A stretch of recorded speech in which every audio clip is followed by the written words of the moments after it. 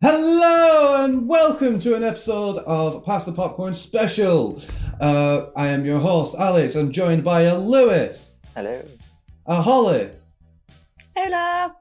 And a Becky. Hello. Look at us all being Christmas and festively. Aren't we adorable? Except for one of us is not wearing a Christmas jumper.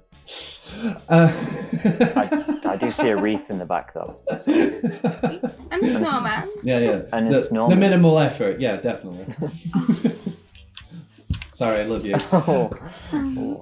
So in our last episode, we did a pub quiz and the winner got to decide what Christmas film we were going to discuss today. And our winner was... Lewis! Hey, you shit bastards. So what film are we discussing today, Lewis? We're watching Muppets Christmas Carol. Definitely my favourite Christmas film. Spoilers. Lovely. He was the greediest man alive. It's Ebenezer Scrooge. Until the night he met someone extraordinary. Hello. The Muppet Christmas Carol. So yeah, A Muppet's Christmas Carol. Like, if you haven't seen it, what is wrong with you in every sense of the word? But I guess I'll explain it. It's a classic Charles Dickens tale told with the Muppets. Michael Caine. What more do you need? That's it. It's fucking great. Thank you. Yeah, I'm really glad we got to watch this film. This is, without question, my favourite Christmas film as well. I watch it every year. Christmas Day, it has to be on where Christmas is run. And I love pretty much everything about it. It's beautiful. Agreed. I feel like they were on their A game for this one, like throughout. Obviously, you got the backing of like a classic story that's really good. That's obviously stood the test of time and still gets retold now. But like the actual puppetry and the cinematography and the storytelling and everything is like so on point in Muppets Christmas Carol. It's like, I don't know, it's just really engrossing and captivating because I feel like they did everything right as far as a Muppets film goes. But it's kind of broken out of that mold though of just a Muppets film. For me, it's like a proverbial Christmas film. It is just its own entity. Like I almost don't lump it in with the other Muppets films. It's its own thing. It's its own event. Like around Christmas, like Alex said, I have the same habit as in I have to watch it every year, or I don't feel like I've done Christmas justice. Yeah, I absolutely love this film. It is the best Christmas film that literally does stand the test of time. Like, and I feel like I've seen so many remakes of the Christmas Carol story, but this for me wins it every single time. And I have the same tradition too, where this is my Christmas Eve movie. Stick it on, bottle of wine open, watch it with my family, and now it feels like Christmas. Now I'm ready for Christmas, and it just gets me in the mood every year. I absolutely love it, and yeah, I think it's a perfect film. Really, there's nothing that I don't like about this. I love this film. I remember the first time I watched it, funnily enough, I had only ever seen like the Muppets, like not properly, like just off my mum and dad watching them, and I was like, the fuck are they? Like, why are they so weird looking? Why are my parents watching this? And then the only reason I started to love the Muppets was because of Muppets Christmas Carol, and it's just one of them things that has become like a family tradition, like you said with you guys. You know, all of my family sit around, watch it. It doesn't matter what day it is, as long as it's like around the Christmas period, and we all feel very happy and jolly. Touching upon what Lewis was saying before, like, yeah, I'm the same in the sense I don't really care for the Muppets. Like, I'll watch them and they're okay, but somehow bringing in this Christmas tale into it just turns it into a whole new thing, and it's so weird at one point that you have these like heads of lettuce singing, and like your horrible cynical brain can go, they're gonna get eaten, but it's fine, it's joyful, they're happy, oh, it's great. And then you just have this really like such a heart to it that I just doesn't hit well. Like most other Christmas films doesn't hit that note for me. Like you can look at your Home Alone and your Grinch and all that, and I always find it a bit fake, whereas this, I don't know, it just hits me every time, especially like the ending, just where the singing at the end. I'm just like, Beautiful. That's lovely.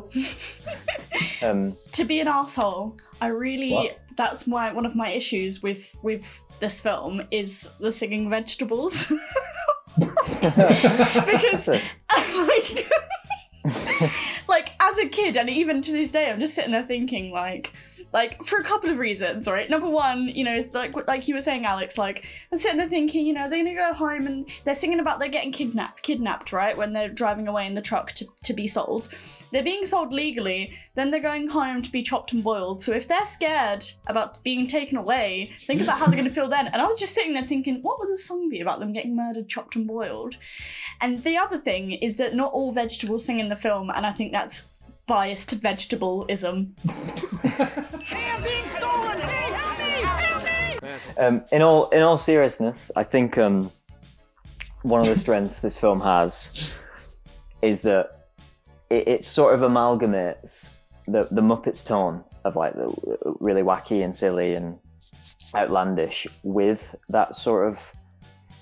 I suppose the original Christmas Carol tale has like a sort of morbid, sort of haunting feel to it initially, as the story goes on, and somehow they melded the two really, really well.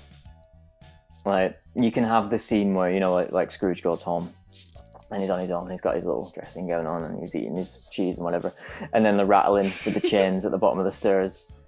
It's like, the tone is like very genuinely well set there.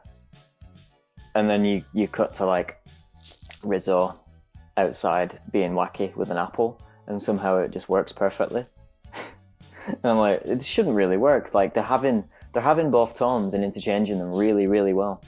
It's just a really, really well controlled film, like the way it's executed.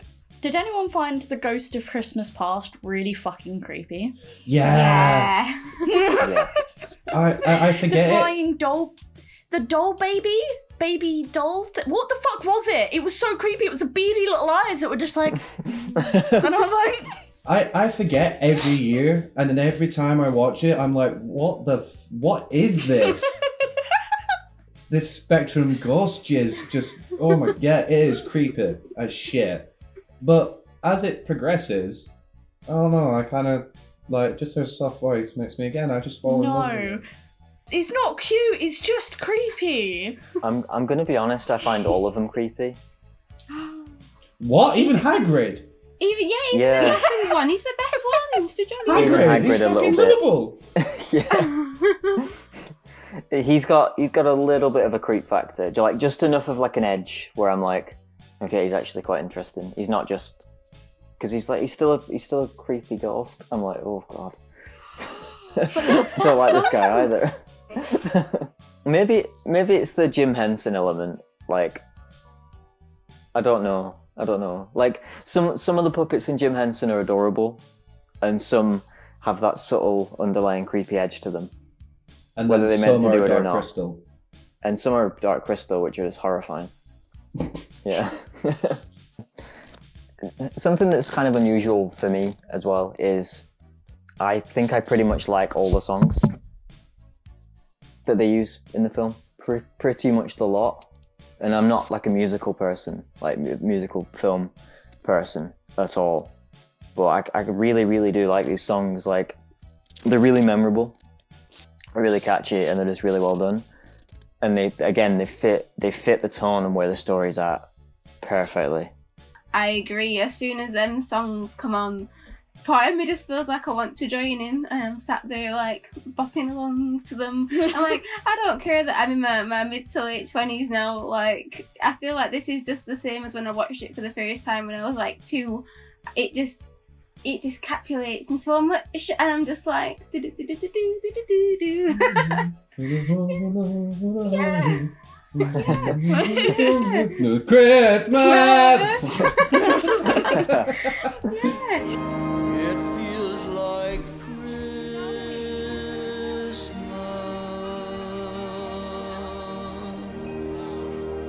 Good performance from Michael Caine, I thought, as well. Like, super strong performance from him, which is kind of like saying, like, grass is green, but Michael Caine's always pretty strong. But yeah, he's really good in this. He really fits. I would agree. He's really good. He plays Scrooge so well. Like, you'd think a man of his stature would be hamming it in a little bit, but no, he commits to the role. And he even implements the fact that he can't sing into it to work with his character. That he just doesn't sing, he just sort of says it, and it's kind of funny and cute. And that was Michael Caine's actual, like, I found some behind the scenes stuff where he goes, yeah, I can't sing, so I'm just going to say it. Because it doesn't matter about the singing, or even if he... I think it's rather sad too that he can't even get the tune right. You know, he tries to sing along with it. I agree. Absolutely. Scrooge is... When I first became an actor, the producer said to me, use the difficulty. And that's what we've just done. We've used the fact that I can't sing. That's fair enough. It worked. It worked for me. I'm fine with that. Yeah. Oh, talking about songs, did anybody ever see the original version with the song with Belle and Scrooge, which has just magically disappeared now? And I'm like, yeah, it was sad. That used to make me cry my eyes out when I was little, but it added to the story. Why is it gone? Why did they delete it? I am one of those people, and I did it when we did it for this. I pause it when we get to that moment. I watch the song on YouTube that moment and carry on watching the film because it feels so complete. I feel like we really need that bit in. And Disney, sort it out, put it back on. It's a great moment. I agree. It should still be in there. It's pretty sad that they felt they need to take it out. I can't even fully work out why. They might have wanted to. I haven't seen the scene. Never seen the scene. You never... Right, someone I needs don't know to... how I've missed it. Right, someone send her the link. I'll send her the link. We'll sort that out. It's okay, Holly. Calm down. We've got you covered. We'll hook you up, don't worry. Yeah. And then you'll Thank really you very understand much, guys. why Michael Caine can't sing. Because he sings in that one.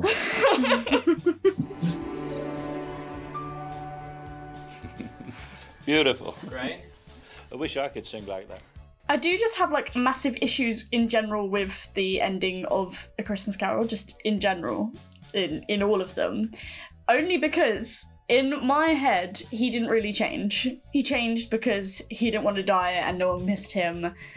He didn't change for good. He was really selfish. And I was like sitting there like watching it, you know, like there's, you know, the story is if you want people to miss you when you die, change now. Yeah, I would agree. When Michael Caine wakes up and says, "Oh, I'm light as a feather," and he's running around what to do, and then he's just like, "Give out all the money." Yeah, it does come off as he's not changed. He's trying to. It's like he's trying to make up for his bad deed so he can get into heaven type, you know, situations. Like, right, I'll correct that one with that one and that one with that one. I don't know if it was the original intention to draw attention to the fact that he didn't change of his own volition. He was forced to. I don't know. It's a weird one, isn't it? So these ghosts come to tell him, you know, to change and all this kind of shit. So then suddenly all the people that he's hated for years, he's suddenly like, oh, best friends, let's have turkey together. And I'm like, when did you care before? What? Like, okay, maybe you like Tiny Tim and his little family, fair enough. But to invite the whole fucking village you've hated for 97 years, bullshit, sir. Also, how does he not have family members going up to him going, hi, my son froze to death last winter because of you. Oh, you got me a turkey. Oh, thanks. Cheers. Grandma starved to death yesterday, but you know today's helpful. Yeah, my dad starved and froze to death yesterday, but yeah, cheers for the turkey. In that scene, actually, do you know, when he's like panicking around his bedroom and stuff, did anybody watch the bit when he looks in the mirror, so he grabs his hair and goes, huh? Did anybody like look at that and think, oh look, that was me in lockdown? Yeah, I did. I looked in the mirror and went, yep, that's Becky in lockdown. Yeah. Bastard. Yeah. Such a tit. Wow. They just wait. She waited as well. She waited till it went quiet. Yeah. Yeah.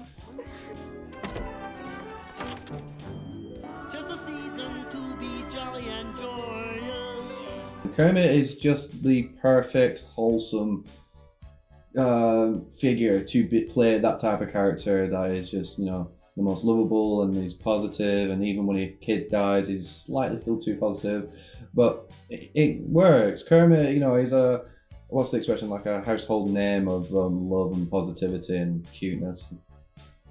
That's a good point. They use the repertoire of Muppets and cast them around really well. I've never actually thought of it that way, but how good a job they did in like casting them around. It's such a tight film, I feel. Like, such a tightly made film. Everything serves everything else to this one particular, or two particular tones that meld perfectly. I should mention as well, surprisingly sort of complex and nice looking cinematography for the most part as well. Like for like a kids Muppets film, they use like some nice shots, some like, you know, some nice dolly stuff, some sweeping shots. Some good stuff.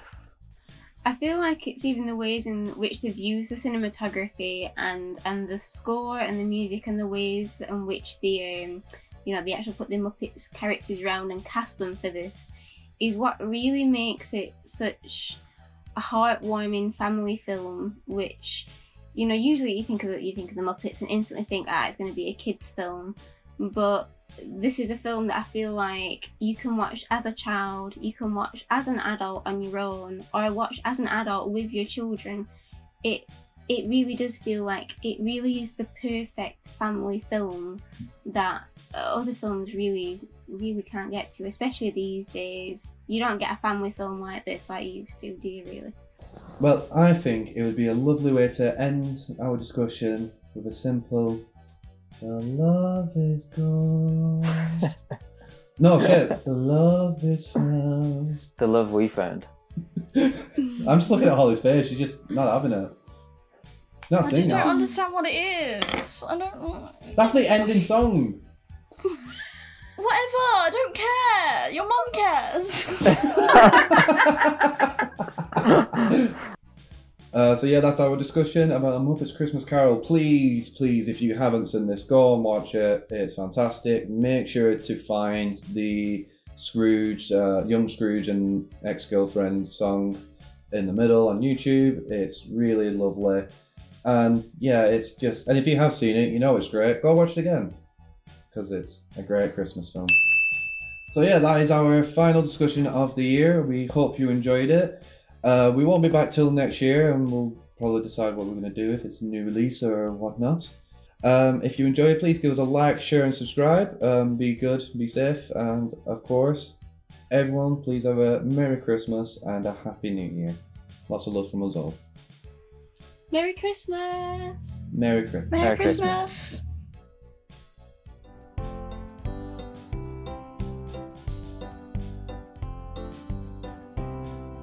Oh, we all know your mum's an elf. You leave my fucking mum alone.